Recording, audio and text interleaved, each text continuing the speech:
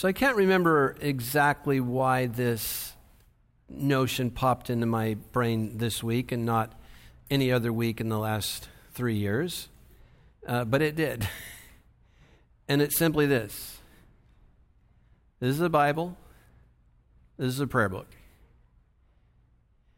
And my simple vision, my simple heart is to take these two books and aim them at the unredeemed. The unredeemed in my heart,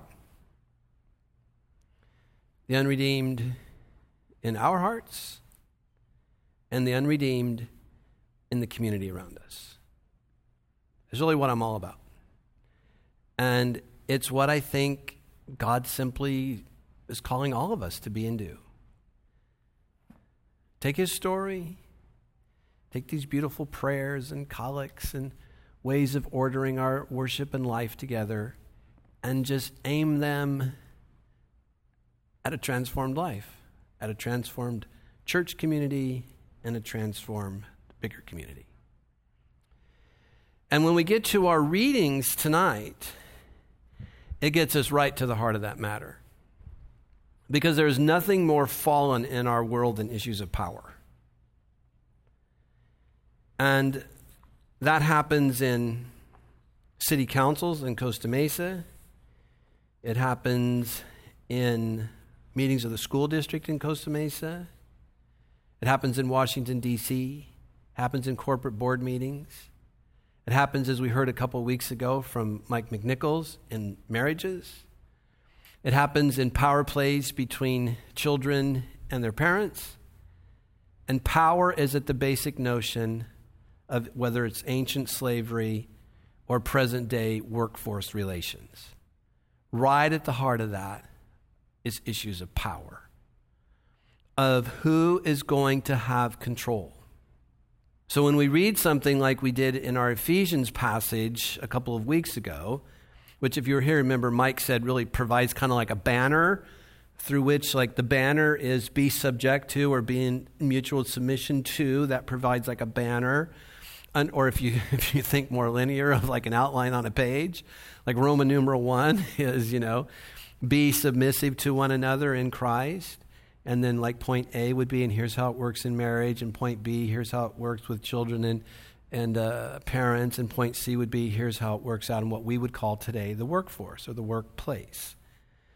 So this notion of being in submission, of being subject to, you can see how that draws us right into this very deep issue of our apprenticeship to Jesus.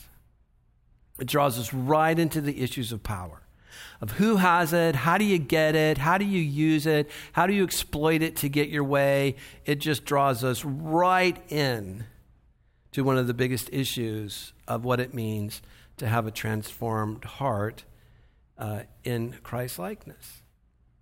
So speaking of Christ-likeness, what does ultimate power do?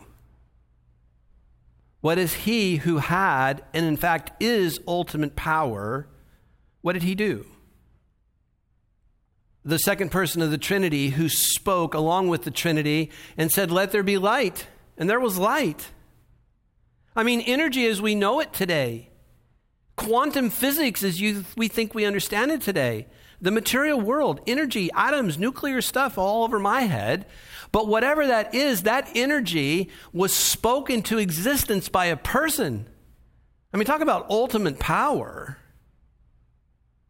He just spoke and it happened. Like you might twirl your hair and it happens because you intend to do it. Well, God just intended that there be light. Energy as we think of it today, or particles or waves or whatever the heck it is. He spoke and it was there. So what does ultimate power do? Well, we find out in John's story of telling Jesus' Last Supper with his friends. You know the story. He took bread and he broke it. And he took a cup of wine and he blessed it. Except for before that. He noticed, of course, it would have been a lower table, and his first friends were reclining around it. And he noticed something. And so he got up, and he went to the back corner of a room, and he got a pail of water, and he brought it over, and he took off his outer garments, and he washed his disciples' feet. Here's what the text says. Jesus, knowing from where he had come, the counsels of the Holy Trinity, and knowing where he was going, got up and washed his disciples' feet and said to them, "See now, I have given you an example to follow." Now, sometimes I think we hear that as a mere moralism. I think we tend to hear Jesus that way all the time, that he's just sort of spouting moralisms. And it's wrong. He almost never is. I mean, I can't think of a case where he is. Maybe he does somewhere, but I can't think of one right this moment. But that's certainly not what he's doing there. What he's doing there is saying, this is what power does. Power uses itself for the good of others. Power lowers itself to the degree that it needs to make itself useful to others around it, whom that person of power loves. Because love means to will the good of another. So love has all sorts of feelings attached to it. Nothing wrong with that. Of course it does. But it's not primarily that. It's primarily a posture inside us. And so Jesus' action asks us about the parts of our hearts. Are they redeemed or not? Like, how are you doing with reference to power? Do you find yourself fighting a lot at work about it? Do you find yourself fighting in the context of your marriage a lot about it with your children? This is what the passage is asking us to think about. It cannot be reduced to a mere moralism, and it can't be reduced. I think Mike said something about this too. Should we have hierarchy in marriages? What about hierarchy in the workplace? Or should we have, as suggested today, kind of a mindless egalitarianness? Sorry for the big word on a Saturday night. Egalitarian just meaning everything's the same. Well, I'm sorry, but that's just not that way. Mindless egalitarianness doesn't get us anywhere. I mean, I'm an author. 5 published books.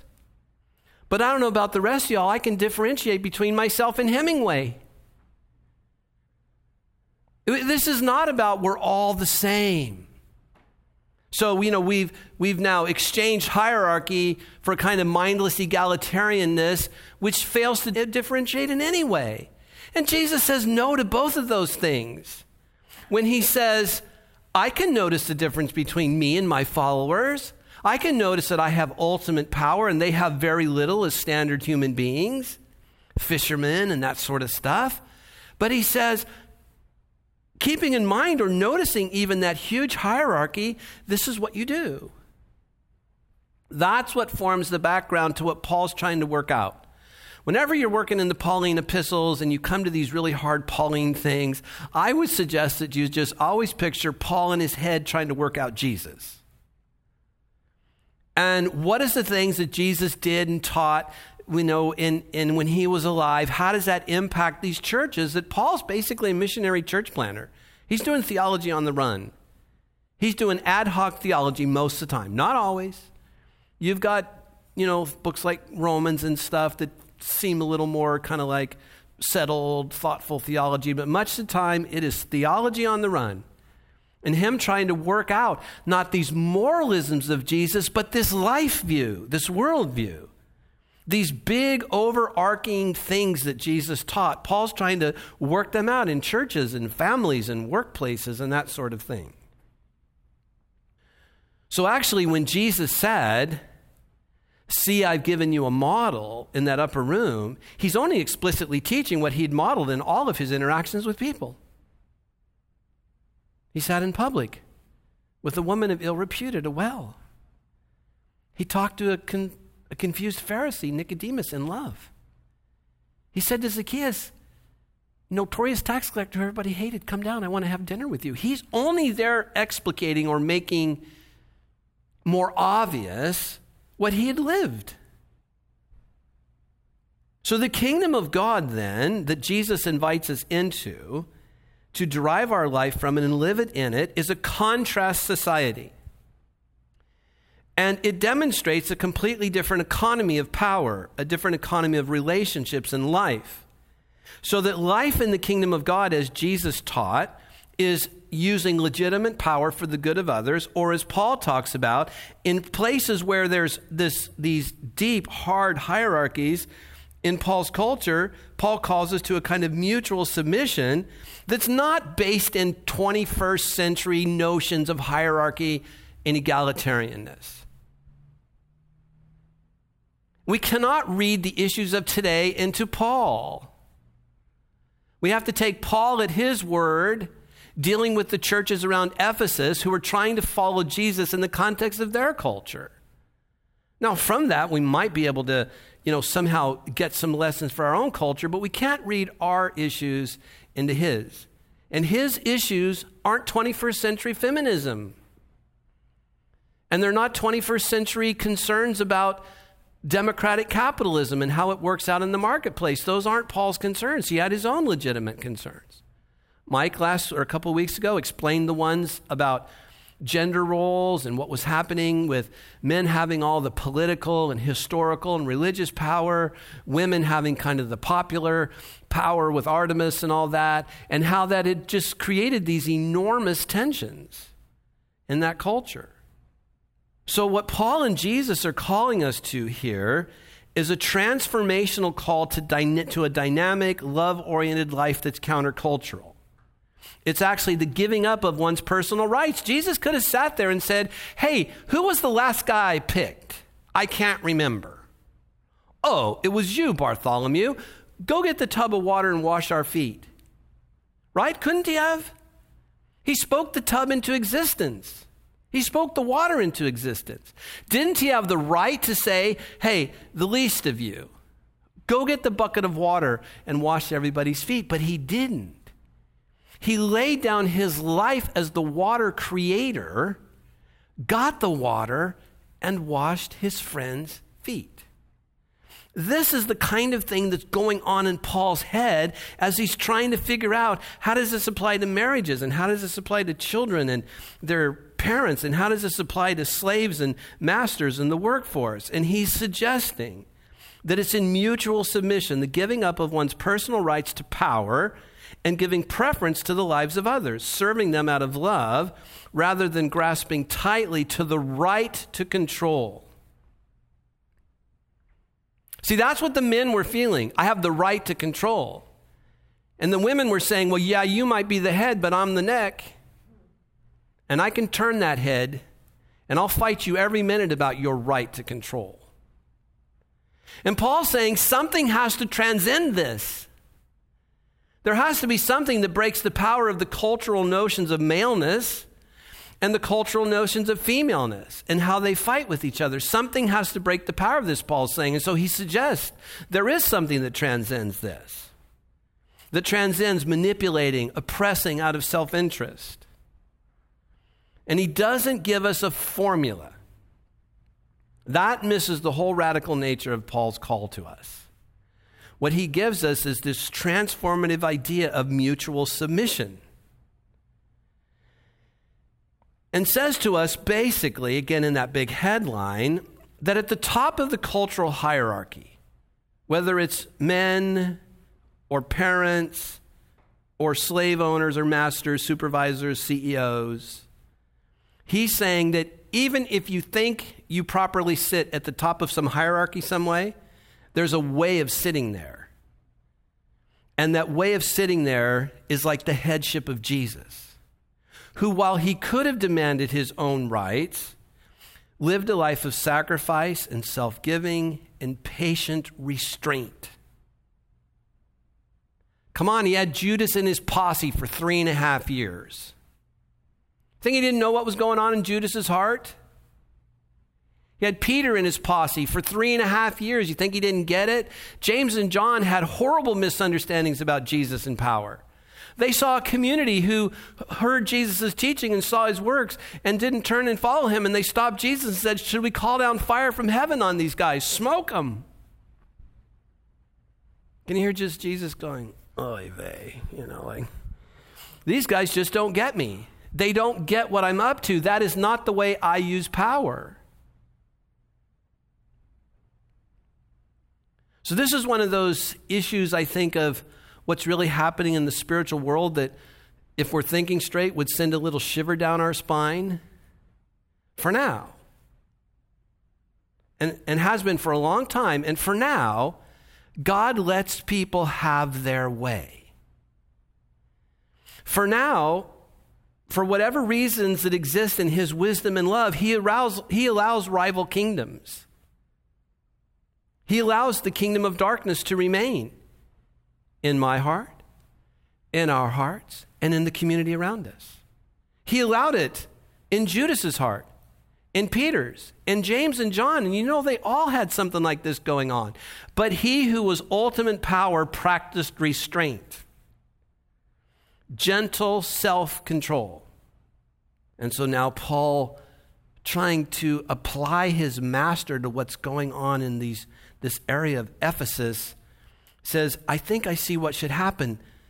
Children, obey your parents in the Lord, for this is right. Fathers, you who have ultimate and sovereign control over the family, literally to punish, to put in chains. They could take their own children if they didn't like them and put them in the field in chains and make them work like slaves, and they could kill them. Literally. If a baby was born and deformed or something and the father didn't like it, he could execute that baby. If somebody just got too mouthy with a father could execute them. There's some Latin phrase for this that I can't remember. So the ultimate sovereign right of the father. And Paul says, fathers, don't exasperate your children. See how he turns this around? Don't exasperate your children by coming down hard on them. Take them by the hand and lead them in the way of the master. Care for them as God the Father cares for you. Slaves, obey your earthly masters with respect and fear, with sincerity of heart, just as you would obey Christ. Serve wholeheartedly as if you're serving the Lord. Now, on the one hand, I know we read this and go, how the heck could the New Testament be so wimpy on the institution of slavery? Because again, we're reading our, 18th, 17th century issues into this, where that's not Paul's issue. Paul's issue is, God Almighty washed your feet. Slavery was universal in this day. For you to have any way to understand slavery in Paul's day, just understand this. Think of it like electricity. Think of trying to live life without electricity. Scholars estimate that around Paul there was maybe 60 million slaves. They were like what made the world work. Many of them were Christians. Increasing numbers of them were believers, but again, that's not what's in Paul's head. What's in Paul's head is in this institution that exists in the world, where sometimes slaves were treated nicely and respectfully and even generously. Others were treated by that ultimate father figure and were mutilated, had their teeth busted out, were beaten, were treated like animals or worse.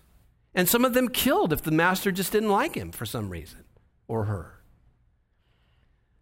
Paul's issue is, I think I get how this works.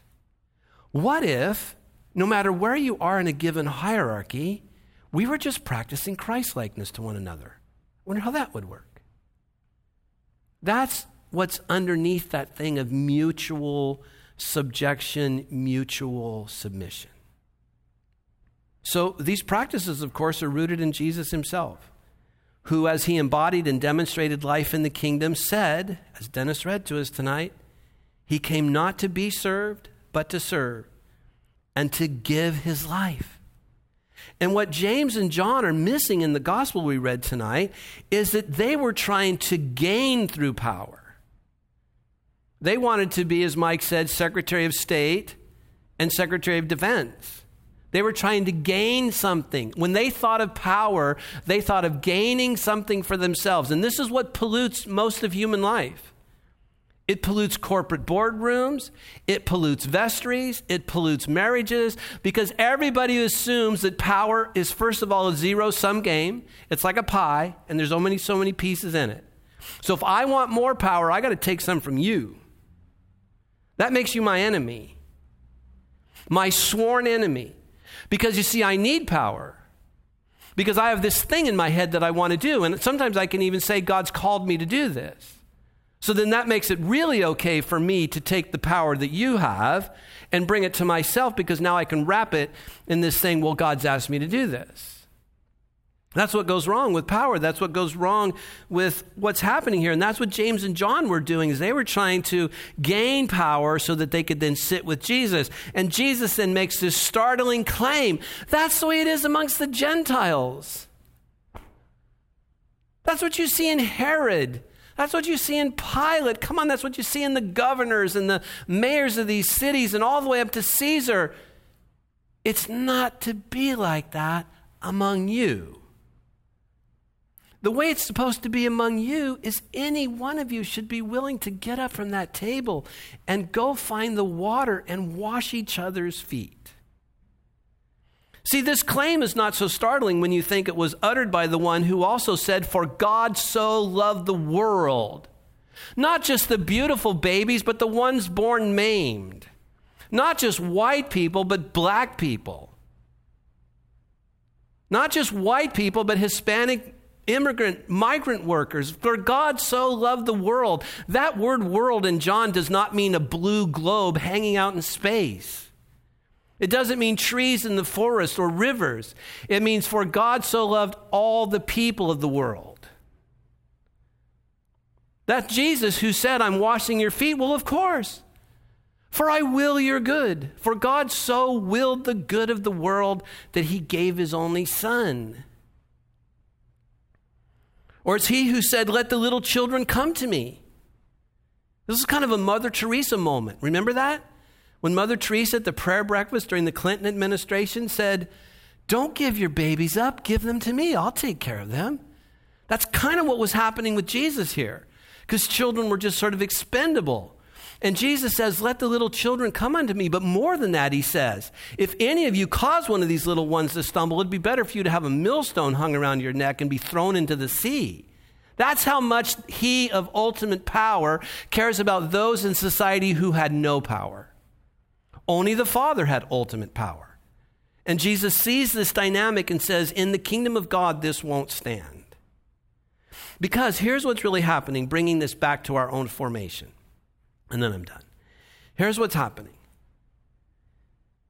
Jesus is actually looking for people with whom he can trust with power.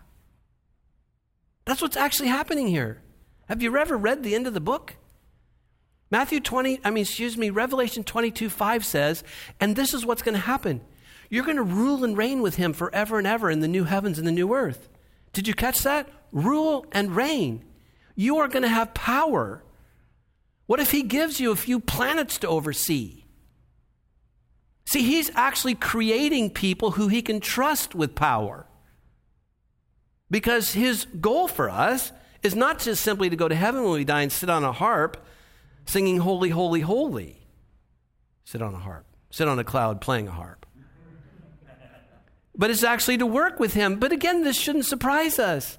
What's the first part of the book say? Adam and Eve, come work with me in my new creation. That's the first part of the book. What's the last part of the book? It's the same calling.